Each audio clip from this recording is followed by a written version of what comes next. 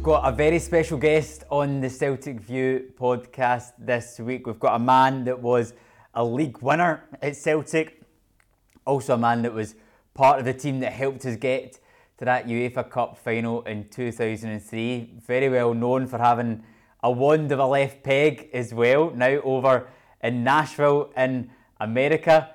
It's a very warm welcome to Steve Guppy. Steve, how are you? And thank you so much for joining us. No, thank you. That was a very nice intro. It's been a while since I've had an intro like that, so that was cool. Always got the warmest of welcomes when you come in the Celtic View podcast, of course. I mentioned there, Steve, that you're now over in Nashville. I think that's a good place to start, just to let Celtic fans know what it is that you're doing nowadays.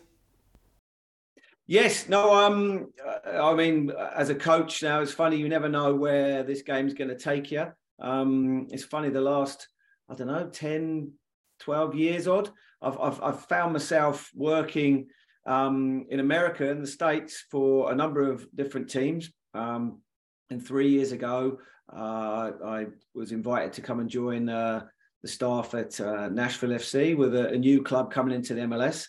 And I have to say, it's gone incredibly well. And here we are, all of a sudden, going into our fourth season together. So, it's been a great journey so far.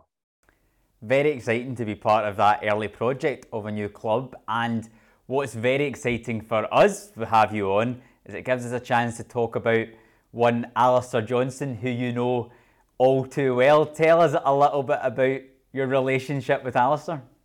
Yeah, I mean, Alistair's obviously done incredibly well for himself, and I'm really, really happy for him because he's actually a really nice lad and a good pro, which is, I guess, the most important thing. We drafted him in the college, as they do over here in the US. This college draft thing is fairly important, and of course, because we were a new franchise, we were quite high up in the draft picks. So, there was a lot of research went into looking to get the best players out of college.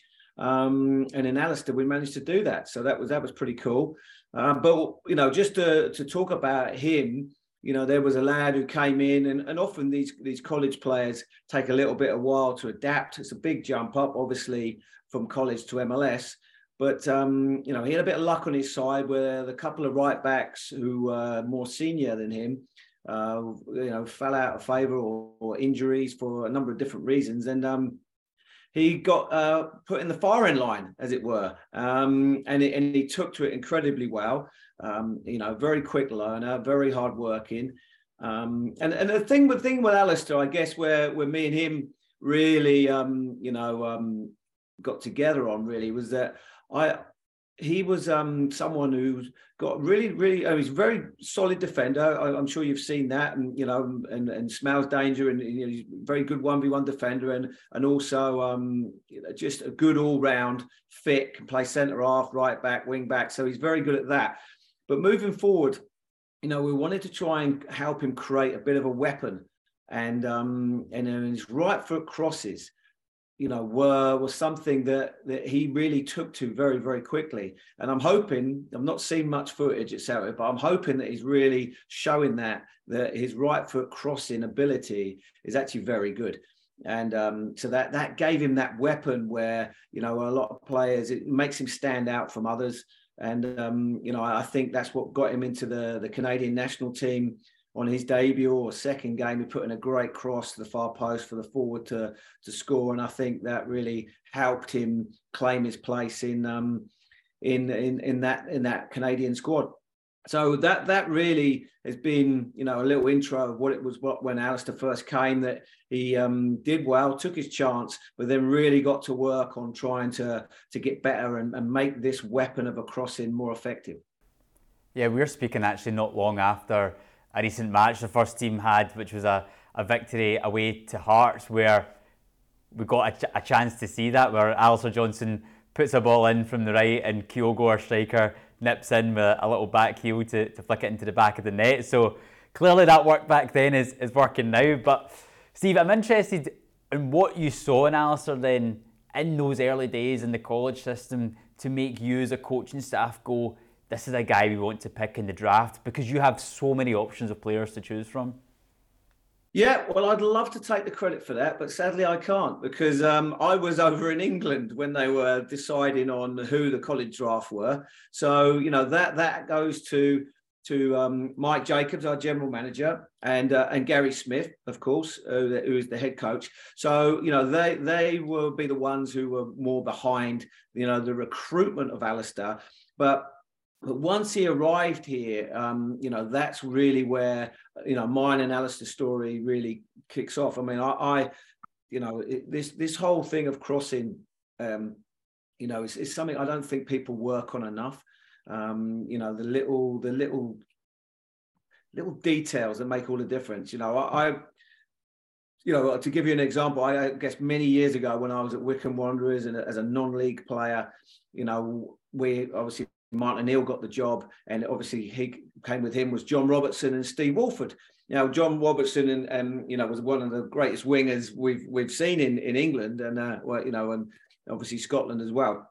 And of course Steve Walford was an excellent fullback in his own right as well. And they helped me with my crossing, and they gave me some little details. Then they were like light bulb moments for me, where I just thought, wow, yeah, that will make a big difference to my crossing. And then it was down to me to go out and practice it. So that's what really happened. I'm hoping that happened with Alistair, with those little bits of nuggets, that little bits of information were passed on to him, and and I think that made a difference to him. And he obviously we had to go through this COVID period. On my phone now, I've got loads and loads of videos still now of him sending me down a local park on his own, crossing balls. Then we come back critiquing and offering up little bits of advice. And so that was a really good adventure that we went on, really, to try and improve his crossing. And I felt through his real hard work and endeavours that he's now getting the rewards that he deserves. He is absolutely taken to Celtic like a duck to water, particularly with the system that our manager plays, Ange Postecoglou. It's very different for fullbacks, having to play inside, coming into midfield, and he has just absolutely excelled at it. But I'm interested to know, during that time that you worked with him, did you always see him making that development forward into a club like Celtic? And you mentioned a little story there about training in a park. I don't know if there's anything else that you can tell us that maybe people don't know about Alistair. Well, I mean, yeah, I think the whole telling you about down the park, I mean, obviously it was extreme because of the way COVID changed everything. But, I'm sure there'd be plenty of players who didn't do the work, and COVID was just a period where, they sat at home and did nothing. I'm sure there's plenty of those around. But Alistair, had that burning desire to achieve, try and become as good as he could be, go and obviously wanted to play for us, wanted to get in the first team first and foremost at Nashville, which was no mean feat. But then from there, once he got into the Canadian national team and was around some of the fabulous players that they have, Alphonso Davies and that, I think maybe his head was turned a little bit at the prospect of potentially playing in Europe one day, and wanted to sample that. And and in fairness to him, he had tunnel vision on that. He had a clear pathway in his own mind, and no doubt, the Canadian national team World Cup, put him on a platform of exposure that helped him no end. But of course, there's a lot of hard work that needs to go in there before any of that happens. He doesn't just drift into a national team like Canada with the nucleus of players that they have. So there was a lot of hard work, and I guess that's really what I'm trying to emphasize, is that he's a very, very good all-round player, very decent. And I think around better players, of course, you never know, but it sounds like he's then gone to that next level as well. But crossing is something that I hope he continues to work on, because we worked on it religiously before every morning, before every training session. He was out early, crossing balls, videoing all his crossing, going through the little techniques and all the little details. Because I do think that, too many players hit the first defender when they cross, and then don't actually think about reasons why, why they did that.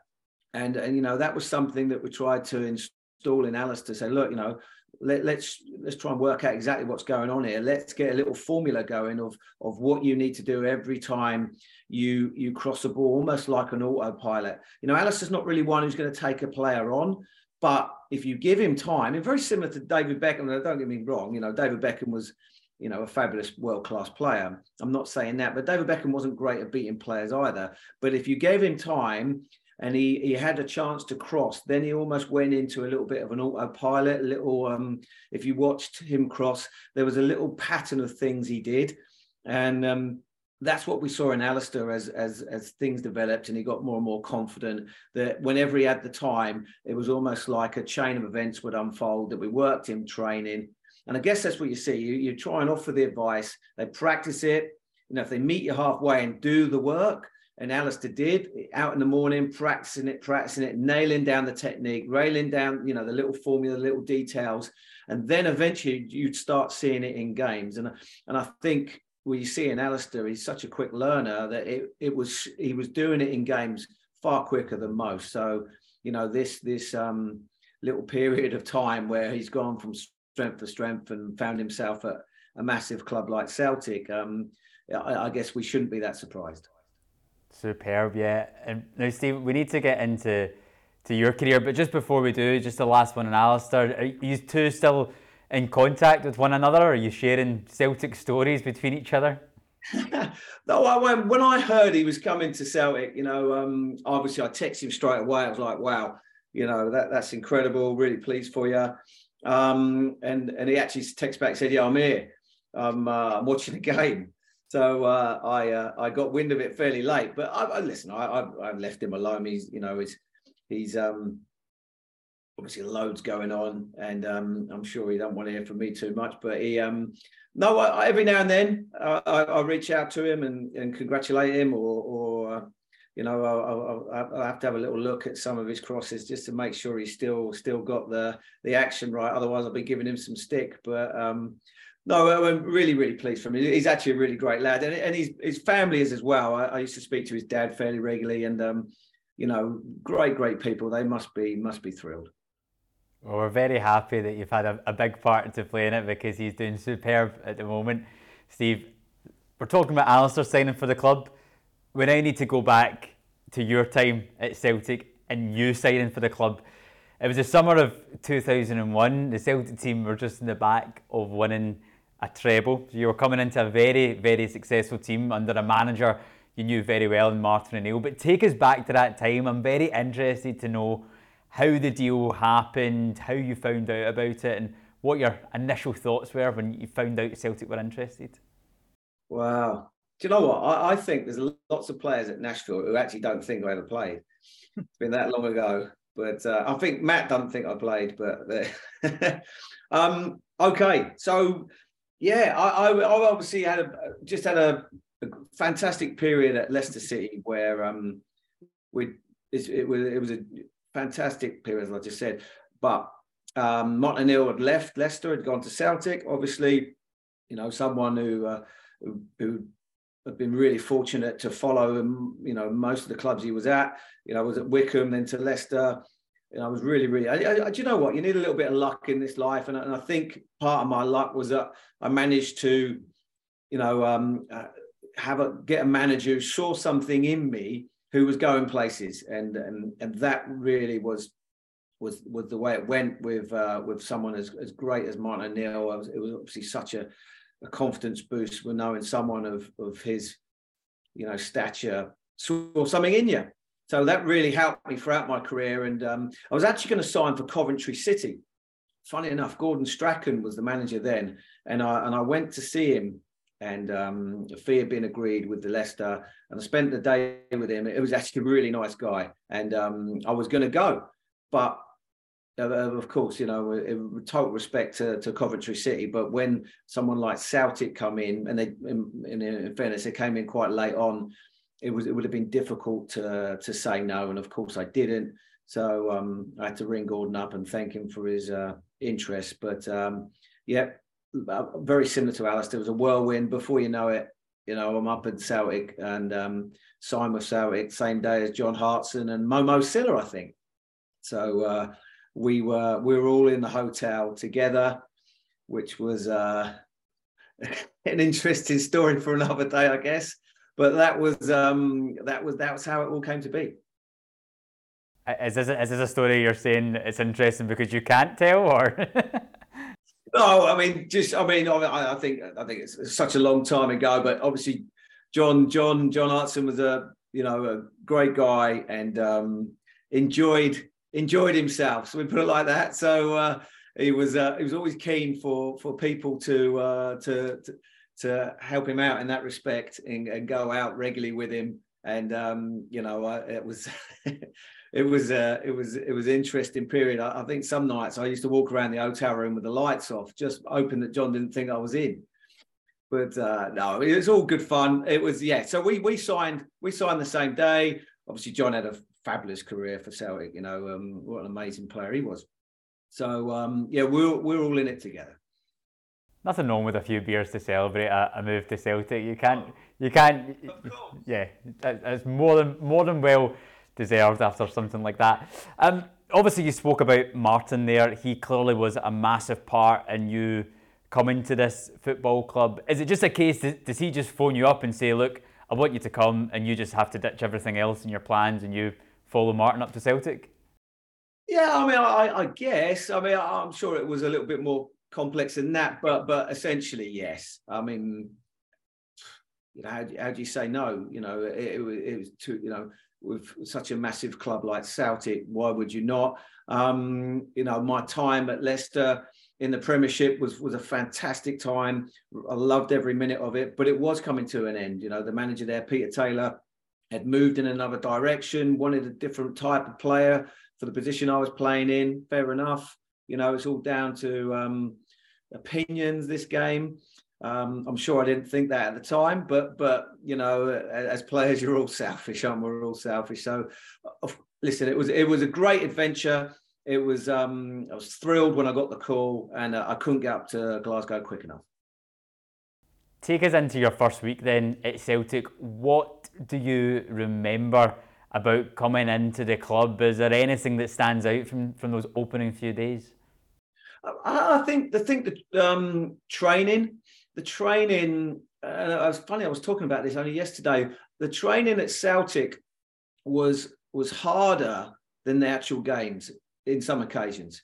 That's the standard that everyone held each other accountable to. And maybe my time at Leicester as the team was kind of going downhill, the training maybe had suffered a bit. And my first week at Celtic, I do remember actually, we were playing a five-a-side game or something, and I must have not tracked a runner at some point. There must have been a moment where I didn't track one of the, and I remember Paul Lambert wanting to rip my head off about it, and I was like, wow, of course this he's right, and it was almost like, right, this is it, this is the standard that everyone held to. I mean, that was a very, very strong team. Of course, that Martin O'Neill team, and it was no shock that the way they practiced and how they went about training, I think obviously showed on match day. It was an incredible standard, the level of training, and everyone made each other accountable, which is fantastic. There must have been some good characters in that team as well when you initially joined. Yeah, of course. It was quite a fierce dressing room, if I remember rightly. I guess because the honest truth is, I wasn't a massive regular all the time. It was very, very tough to get in that. When you're in the team and you were winning, it's fantastic. And then when if you got injury or you slipped out the side, it was very tough. There was a couple of rules in Scottish football at the time where you had to have a certain amount of under 21s on the bench. So it was very, very difficult to get in once you'd slipped out, if you will, because there's only really essentially two spots on the bench. That's what, if I remember rightly, because the other spaces had to go to obviously goalkeeper, under 21 players. So maybe being not a regular first team player, I wasn't, so so in the mix in the dressing room banter, maybe as I had been at Leicester, but yeah, it was fierce at times, no doubt. Mm-hmm. Let's go into some of the moments then in that first season then, 2001, 2002, where as a club we completely dominated in the league. But at the start of the season, was your debut in one of the Champions League qualifiers against Ajax, or did you play a game before that? Yes, it was. It was. It's funny. we laugh about it now, but yeah. Okay, I'm going to throw my excuses out now. So because I was on my way out the door at Leicester, I wasn't really included in too many pre-season friendlies. So sharpness was probably something that I needed. I maybe my first week in training at Celtic, the whole enthusiasm and carried me through. And then I found myself, like say, playing at home against Ajax in the Champions League, and it didn't go very well for me. But I mean, we won the game, and I remember thinking, "Wow, I've got to pull my socks up here. This was not good enough." And when I think, looking back, you go, "Okay, I hadn't played hardly any games. Champions League was a big ask straight away." But you realise then what a massive club you're playing for, and listen, you've got to hit the ground running. So it was a slow start, but I like to think I pulled it round after that, and showed some nice performances at times. That Ajax game, the home game, I think we lost 1-0. I remember it being an extremely nervy game, but that got us into the group stage. But for you as a new player, I mean, I think you were 32 at the time as well, Steve, to then come into a team and know you're going to be playing Champions League group stage football, that must have been so exciting. No, of course. It was the thing is, I turned pro, I turned pro around about, I want to say 22, 23 years old. So I was like a real late developer, and and it all happened in a quite tight knit space of time. Coming to Celtic at 32 sounds like I'm washed up and really old, but I'd actually not had much professional football. Well, I'd had 10 years, I guess. But if you think about it, players who come through a system, an apprenticeship at a football club, I had none of that. I came off a building site at 20 years old, so I felt I still had plenty left in the tank, is what I'm trying to say.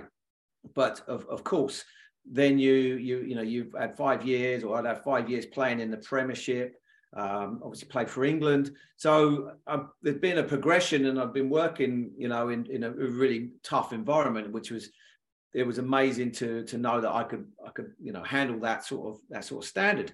But yeah, Champions League was I'd had a little example of it in the UEFA with Leicester when we got into Europe, having won the Carling Cup, as it was called then, the League Cup. So I'd had a little glimpse of what it was like, but the Champions League definitely was a next level up. It was an incredible standard. So that was a very, very exciting experience to sample and to have played in it.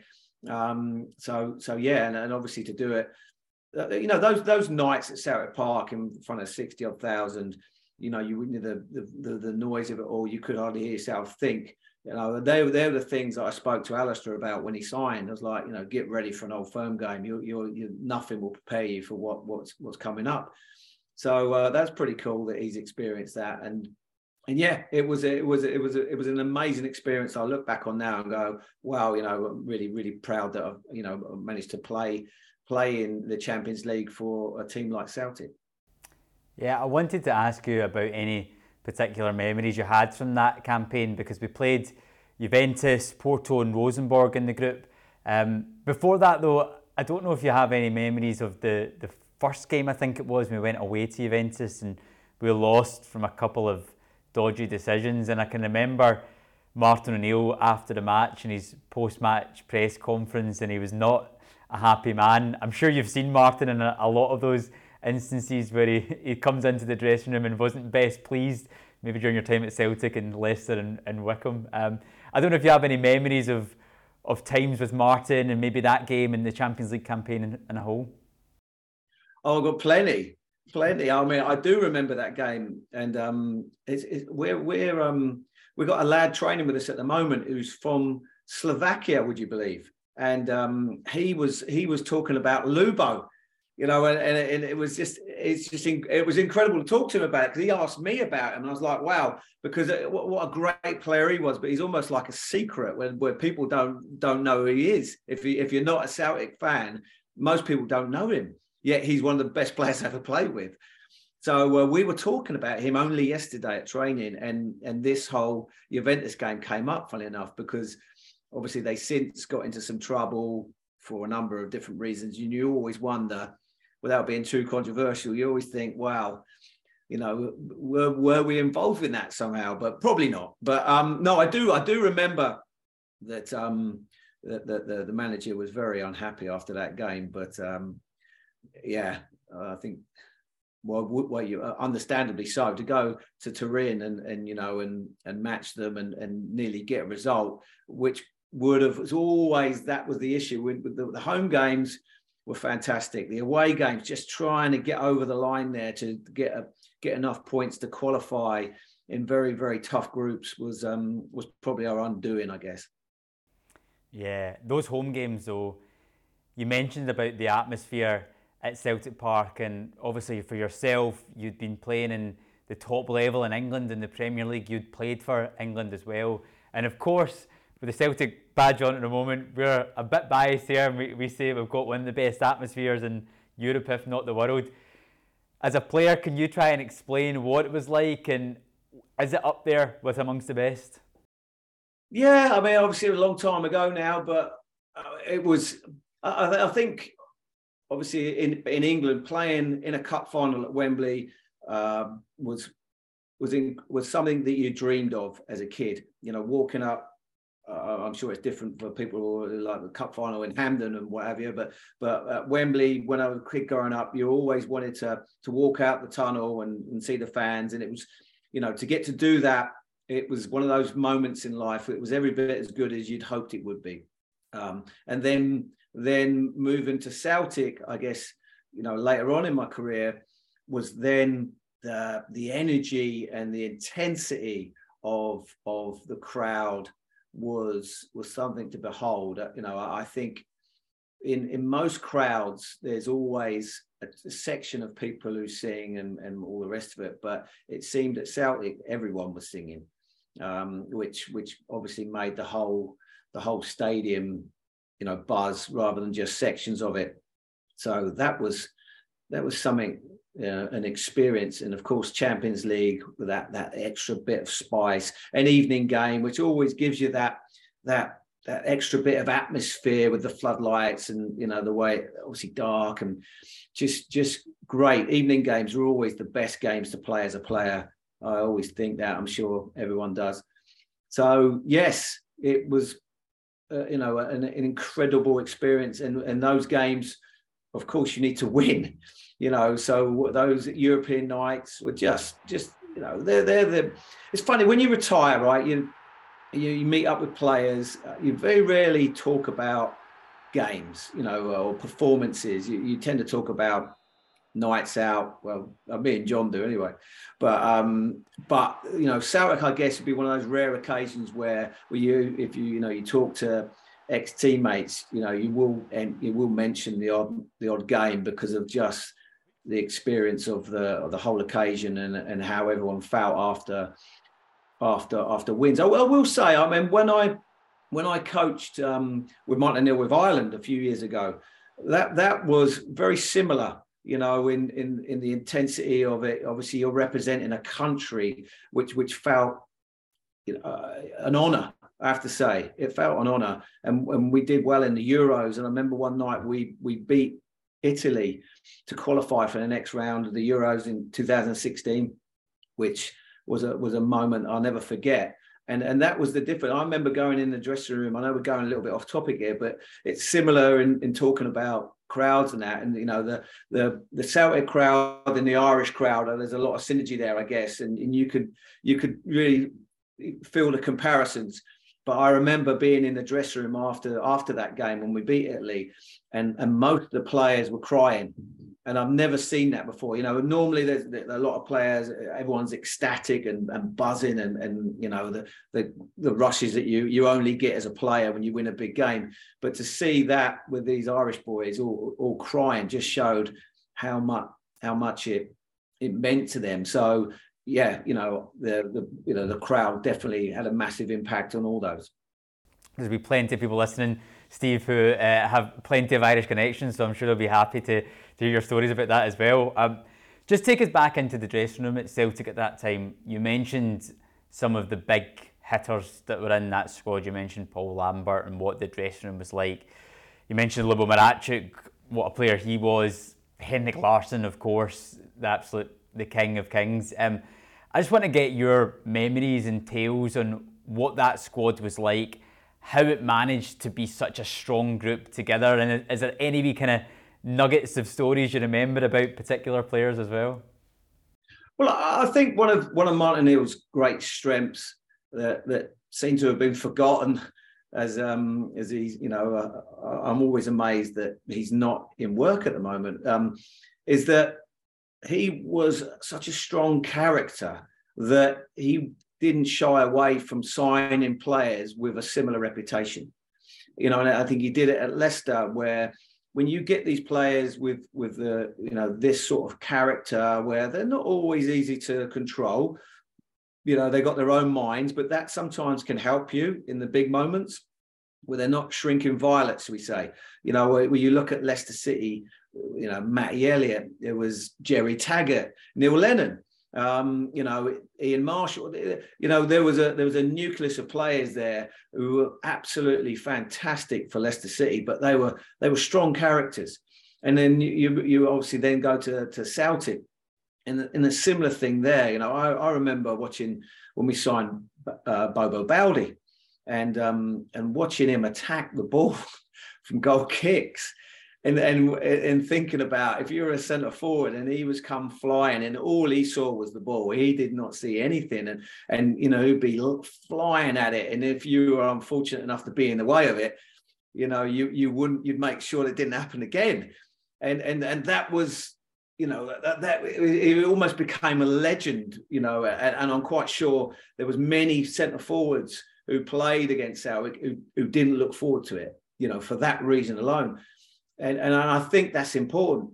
When you have a look around that pitch of the Celtic team that Martin O'Neill assembled, people like Chris Sutton, John Hartson, Henrik Larsson, they're all, people who have got their own mind, they've got their own ideas, and Martin O'Neill was such a strong personality himself that he was not only controlled it, but he, they all, completely listened to him and fell into line absolutely, wholeheartedly, and I think that was part of the reason why it was such a great squad and achieved so much. I wanted to ask you about Henrik, but because you mentioned Bobo, I feel like everyone that I've interviewed that played alongside him has a story about either being on the wrong side of him or watching someone else get on the wrong side of him. Do you have any Bobo stories? Do you know what? I've got this, Bobo, honestly. And I'm blaming the admin at the club, Celtic club, for this. It was a long time ago, so I'm sure they don't work there anymore. But there was an end-of-year award ceremony, and it was a players' play, and it was going to be at this big event, and it was obviously packed out with Celtic fans, thousands of people in there, big event, and it was going to be for the Player of the Year. And it just came down. I'd had an operation in Germany. So I was in Munich and I came back late. So it turned out I had the last vote. And I didn't know, unbeknown to me, that Henrik Larsson and Bobo were neck and neck. So it came down, actually, I had the casting vote to decide who won Player of the Year, which is wrong. Okay, but I'm just trying to remember. I think, so the reason I was upset with the club, because if I was told, I think Henrik had some, I don't know, let's say 10 votes. I can't remember how many votes he had, but he was one ahead of Bobo. So if I'd have been told that, I'd have voted for Bobo, and they could have shared it, and I because they were both, Bobo had such an amazing season, but Henrik's Henrik, right? And I voted for Henrik because being a forward-thinking player, my rationale was it's harder to create than it is to stop. So although they both had fabulous seasons, Henrik's has had a harder season because he's had to create. But I would do, being a forward-thinking player. So I voted for Henrik. And then they asked me to actually give the award. It's great. It's never good as a player when you're not in contention to win it yourself, but you're asked to hand out the reward. Great. So I had to go up on stage, and that's when they announced the scoring system. And it was almost like, and I was like ready to, and the make matters worse, everyone was convinced Bobo had won it. So I'm up walking out on stage, and all the fans are singing the Bobo Bowdy song they used to sing. They were all convinced he'd won it. And I knew he hadn't. And I knew he hadn't won it because of me. And then when they announced the scoring system, and the woman who, I can't remember her name, but she announced how it all went down. I had the last vote, and it was she really threw me under the bus, as to be said. So I had to announce, against everyone's surprise, that Henrik had actually won it. And I think it's quite a funny story, I guess. But honestly, afterwards, I went to Bobo and said, I'm really sorry. If I'd have known, and he was good as gold. He was like, don't worry, Henrik deserves it. Well done. And he never held it against me. I mean, how classy is that? That's probably a good thing for you, because I thought you were going to go with that story and say the next time in training I got Bobo 6 studs. Well, he used to do that anyway. I mean, but he, I'm sure he didn't do it with any intention afterwards. So no, I really liked him. He was a great guy. He was actually a different person off the pitch than he was on. And I have no idea what he's doing these days, but I hope he's doing well. Yeah, it's someone we need to try and actually get in the podcast. So that's a good idea that you've given me there. Just closing off. Don't remind him of that story. That's all. Or else he will come back. Just in case he's changed his mind. Just one other match in that that first season, I wanted to mention. It was the day that we actually won the league title. It was a 5-1 win against Livingston, which I watched back the highlights of earlier today in preparation for this interview, and you put in a couple of crosses, you got a couple of assists for the goals that clinched the title as well. I don't know if you have any memories of that occasion of winning a league title. I imagine that must have been your first league title as a player. We won the Vauxhall Conference with Wycombe, so I listen, it felt great at the time at Wycombe, don't get me wrong, but when you're trying to make comparisons to the Scottish Premiership, it does sound a little bit demeaning, but yes, I guess after Wycombe to win a league title with Celtic was I know it's expected. You've got to do well. It's either us or Rangers, and it has to be said, Rangers had a very, very good team at that point for a number of different reasons that we don't need to go into. But it was, I remember the game. I remember actually putting one on a plate for Paul Lambert, which I don't remember him thanking me for. But it was fantastic. It really was. I keep saying fantastic, I guess, but it was, a memory that I'll always cherish.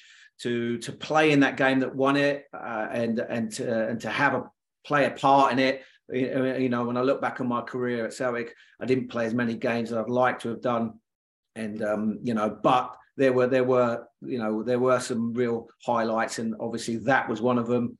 I think the one of the best games I played for Celtic was against maybe, was it Basel, the Swiss in the Champions League, or Celta Vigo on our run to the UEFA Cup.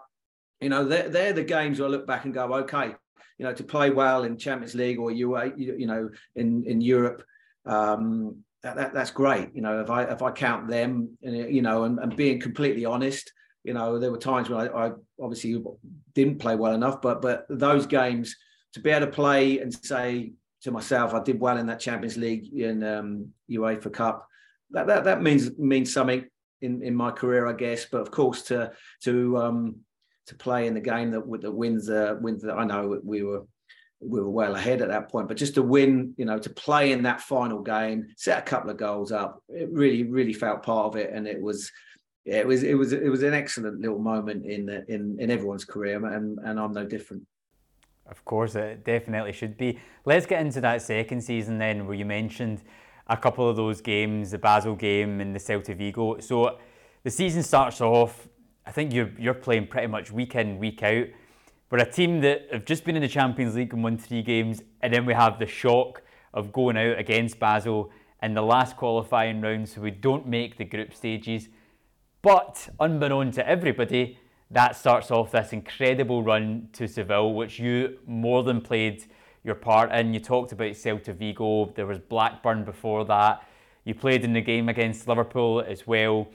Just a kind of overarching question really about what your memories are of that campaign, and again, any little kind of nuggets of stories that you might remember from it. Yeah, to have a run in Europe the way it did was exciting for everyone. Of course, the league's a battle, and you have to grind out performances week in, week out. But the European adventure, I guess, was especially special for someone like Martin O'Neill, who'd won it with Forest and back in the day. So I think it was something that was always very close to his heart. And of course, everyone was excited about the European games. So the Basel game, to go out to them. Listen, they were still Swiss champions. They're still pretty good, but that was a little bit unlucky, really. I remember, playing in the home leg, then coming on sub in the second leg, and we created some chances, but just. It didn't happen. So then obviously fell into the UEFA Cup, and like you say, the journey was so memorable because obviously we played a couple of English teams. We had obviously Blackburn, who were flying high there. I remember the home game against Blackburn, they were pretty good. And I think going down to Ewood Park, maybe people were thinking that we'd come unstuck, but it was such a great performance that night, and we fully deserved to go through. And of course, was it Liverpool next? Am I right in thinking that? So there again, it caused so much interest with playing obviously one of the biggest teams in England against Celtic. It was. I remember that, but that was a very, very special encounter, and to win it down in Anfield in the manner that we did was just testament to what a good team, what good team it was. I think people always say, back then, I remember there was talk that if Celtic and Rangers ever joined the Premiership, where would we be? Where would the team stack up in that in that league? And honestly, I think that Celtic team that from that era would have been contesting for Champions League football. I really do think that. Yeah, it was such a strong team, and in any given night in Europe, we were a match for anybody. We proved that over the years that you were there, and the rest of the time under Martin O'Neill as well. Just to kind of go into a bit more detail into a couple of the games, you mentioned the Blackburn one and the home leg, in which that we came away with the result, but there were some comments afterwards about our performance compared to Blackburn's performance from the Blackburn manager at that time. Can you remember at all before that match at Ewood Park if that was used as motivation, if bits of newspapers were maybe put up in the changing room? Honestly, I don't remember, but I don't think anyone really needed that sort of inspiration. I'm pretty sure Martin O'Neill would have absolutely got the players revved up, because he always did. It was just an incredible talent at doing that. But I think more than anything, it was a cup competition playing down in England. We wanted to show that we were more than capable of living with teams from down there, and thankfully that night we showed it. In the game at Anfield then against Liverpool, we get a 2-0 victory, goals from Alan Thompson and John Hartson. I'm interested though in what Martin O'Neill's like before and during those big matches in Europe where you're going to Anfield, we're really not expected to get a result. What did he do prior to moments like that to really try and make sure that as a group we believed that we could go into those games and win? Or was it the belief already there? Well, I think it's something that it's a process that goes on from the moment you sign. It's just the way he is. Everything matters. Even in training, quite often the training sessions that we did, as I spoke earlier about how intense it was and how incredibly competitive the games were, but a lot of that was down to him. There'd always be something on it. The loser would have to do some sort of forfeit, some sort of run in, and because he was, the character that he was, so strong that not every manager can get away with that. A lot of players would, because it could get quite heated, and you need that little bit of extra intensity. And it's funny, years later, working with Ireland again, working with someone like Roy Keane. And you start to tap into his experiences at Man United and everything they achieved, and you think, wow, there's a lot of similarities here. It's not rocket science. It's just getting the best out of the players, and that's what he had a knack of doing. So it wasn't one moment. Of course, I'm sure going into these games, the way he spoke, and he wasn't, so much a rant and a raver before before matches. I think I played for managers who are ranting and raving, and it kind of washes over you after a while. It loses its impact. There'd be sometimes we go out and it'd be very calm, calculated, and articulate, and everything he spoke about, but there was a steely intensity about his words. Of course, if we came in half time, it wasn't going to plan, then we'd get a different side of him. But it was really, really interesting. I didn't really think too much of it as a player, but then when I became a coach and obviously got to work with him far closely and saw his methods, watching the way he spoke to players and how he got the best out of them before games was incredible. And I've never seen anyone quite like him or work with a manager capable of doing that. And I think I'm pretty confident that most players you will speak to on these podcasts who played for him will say exactly the same. Yeah, obviously the team then go on to get Boavista in the semi-final. We win that, we then get to the final as well.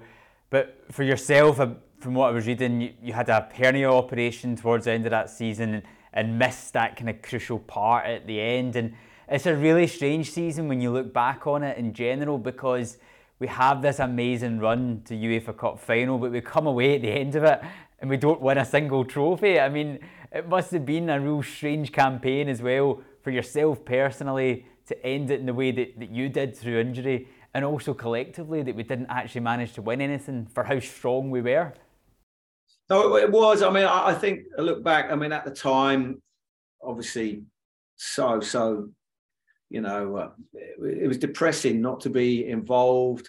I was obviously there, and so seeing around it, the semi-final I missed as well because of the injury. But I look back now and go, do you know what? I actually went through pretty much my whole Leicester career. I think I had 2 knee operations towards the end, but essentially, I think I held the record in the Premiership for a little while where I played every minute of every game for like a year and a half.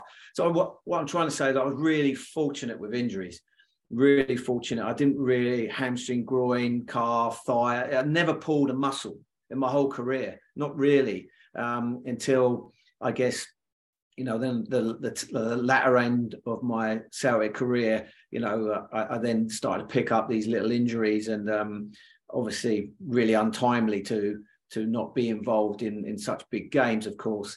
But I guess if you look over my whole of my career, I shouldn't complain too much. Yeah, and then that summer, Steve, the summer of 2003, you end up leaving the club at that point, but you certainly kind of played your part in some very big moments during your time at Celtic over your couple of years that you were there, and had some big moments and some big games that we can all look back on. I just wanted to finish off on, Steve, what we usually do when we have a guest on is ask some quick fire questions about your own time at the club and also about some of your teammates as well, if you're keen for doing that. But first of all, just in that time when you then leave and you kind of reflect now on your time at Celtic, how do you look back on your time as a Celtic player? I look back now very rarely, if I'm being honest. I'm so into coaching, and especially position-specific coaching. We spoke about the crossing, but I love working with players on the 1v1s, and that fills up my day. But on the odd occasion, I think back. Obviously, it's nice to be able to say to people that you played for Celtic. That's especially out here in America. Everyone knows the club. Even with people who are not massively into soccer, they know Celtic. So that there's a certain amount of pride, I guess, when you look back and go, yeah, I played in a very, very good team. Didn't play as much as I'd like to have done, but when I did play, I think I managed to get some crosses in and set some goals up for some great forwards. Let's be honest. You've got Chris Sutton, John Hartson, and Henrik Larsson in the box. If it's a bad cross, then you're doing something very wrong. So I look back on those periods and think it was an honour to play for such a big club and to play with such great players. Amazing, Steve. That's brilliant. Now let's just finish off then and some of these quick fire questions then to find out a little bit more about your time at Celtic with some of those teammates. So the first one I've got up here is, who is the best player you played alongside at Celtic? Well, it would have to say it would either be Lubo or Henrik. It'd be very difficult to not say Henrik with seeing I voted for him for Player of the Year, of course, but world-class striker, and to be around a world-class striker, to watch how he behaves. He was the one who first started doing ice baths. One of the first players I ever saw do ice baths. Now everyone does them nowadays, of course. And so to watch him in training, he used to get me to cross for him after training, and it'd be just him in the middle, and I'd have to whip in these crosses. And if I ever got one wrong, it was the end of the world, he demanded so much, which I look back now and go, wow, that's incredible. There's no mistaking while he was so world class. But of course, Lubo was just an absolute magician as well. Yeah, that's two very, very good shouts, Steve. Next one, who was the biggest joker or prankster in the changing room? Can you remember anything at all? Well, I know Stilian Petrov always wanted to be funny, but his jokes just weren't. So I can't add Stilian.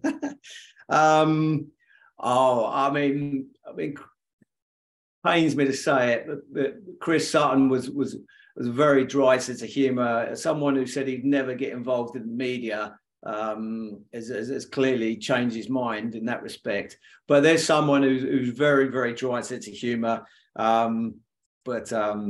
No, I think that the whole dressing room as a whole was quite fierce, that dressing room. There was a lot of banter going around, and sometimes you didn't always enjoy it. But I'll tell you who was funny. Jonathan Gould. Gouldy was funny. He was hilarious.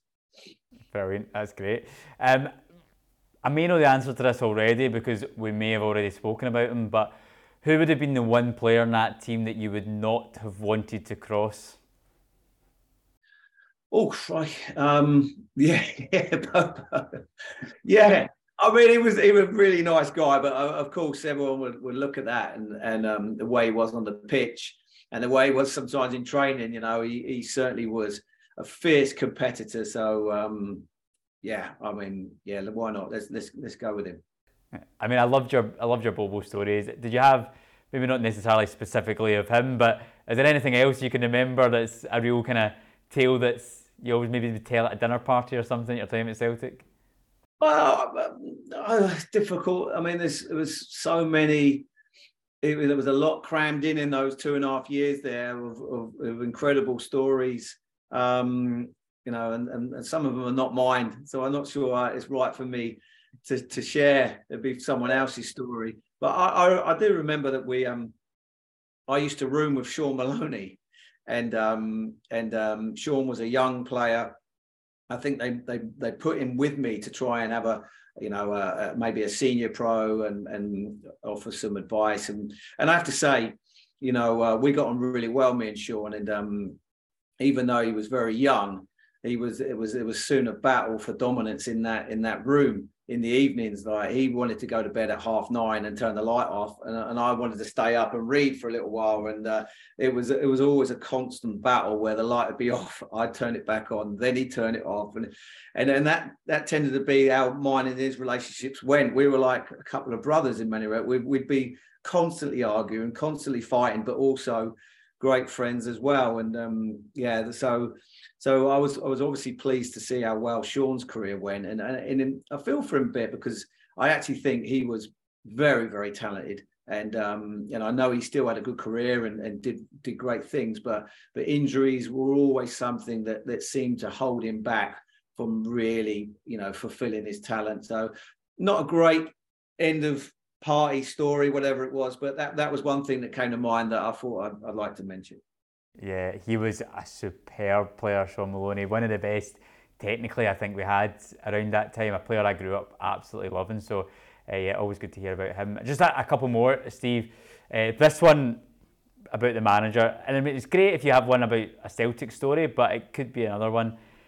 I feel like anytime, again, I speak to someone that played under him, has a story about maybe the angriest they'd ever seen him or the most irate. Is there anything that comes to mind for you at all about Martin?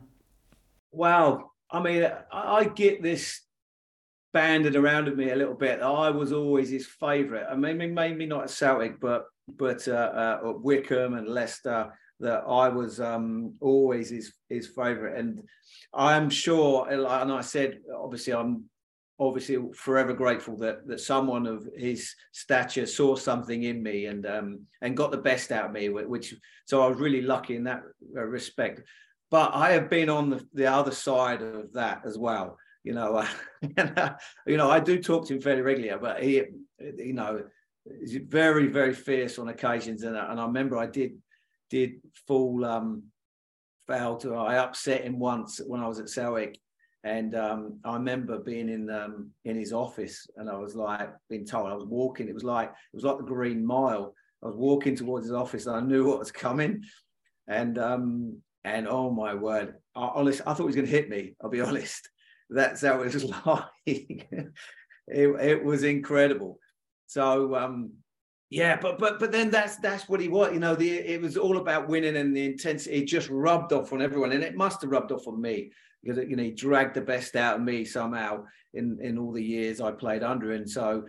If you were always praised and when you didn't do well, you were sort of let off the hook.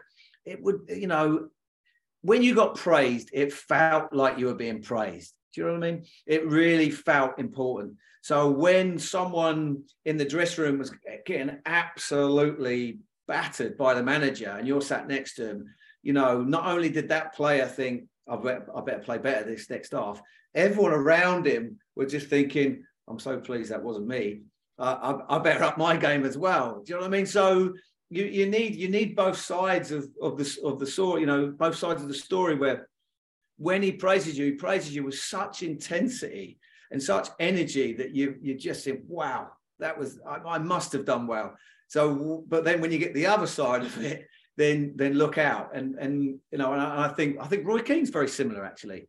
So. Maybe there lies, a bit of another reason why he was so successful in getting the best out of players. But yeah, I certainly was on the wrong side of his temper every now and then. Thankfully, not that often, but once or twice was more than enough. I can imagine once is definitely more than enough. I could not imagine it at all. Last one, Steve, because you've been so generous with your time. Just again, kind of looking back, is there a certain memory that stands out for you over your time at Celtic, and that can be a personal moment from a game, an atmosphere, anything at all that might stand out more than most? Do you know what? I thought we were going to be talking about Alistair. I would never had any time to think about this. I mean, there's obviously playing for Celtic, there's plenty of memories when you look back and go, wow, that was pretty special. But I think I'd probably have to go to where I consider, when at this point, many years have gone by, there's no point making things up. In my heart of hearts, the best games I played for Celtic, I think, was the night against Celtic Vigo when we beat them at home.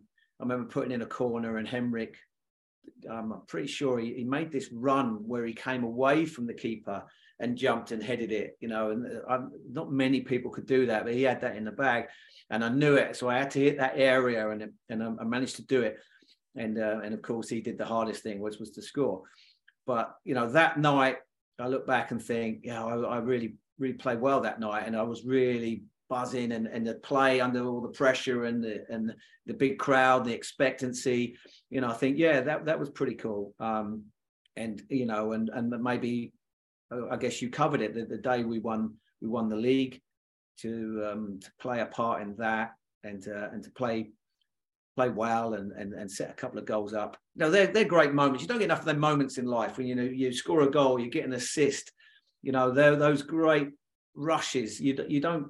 As a coach, I guess when you win a game, we won the MLS Cup in 2010 here, and that felt like we achieved something, and you got a little bit of a rush there, but nothing really compares to that of a player, and of course playing such a big club like Celtic and with such a big crowd. When you do something right like that, they're great moments. Steve, thank you so much for taking the time to speak to the Celtic View podcast. I've absolutely loved going back through and all those memories, and I hope you have as well. And also great to hear some stories about Alistair Johnston, and it's obviously great to see him doing so well here as well. So Steve, thank you so much. I hope you enjoyed it, and all the best with the rest of your time in Nashville, and I'll say hi to Alistair for you. Yeah, please do, and look out for his crossing. He works hard in it, so I'm hoping that he's going to set up many, many goals for Celtic. That would be great.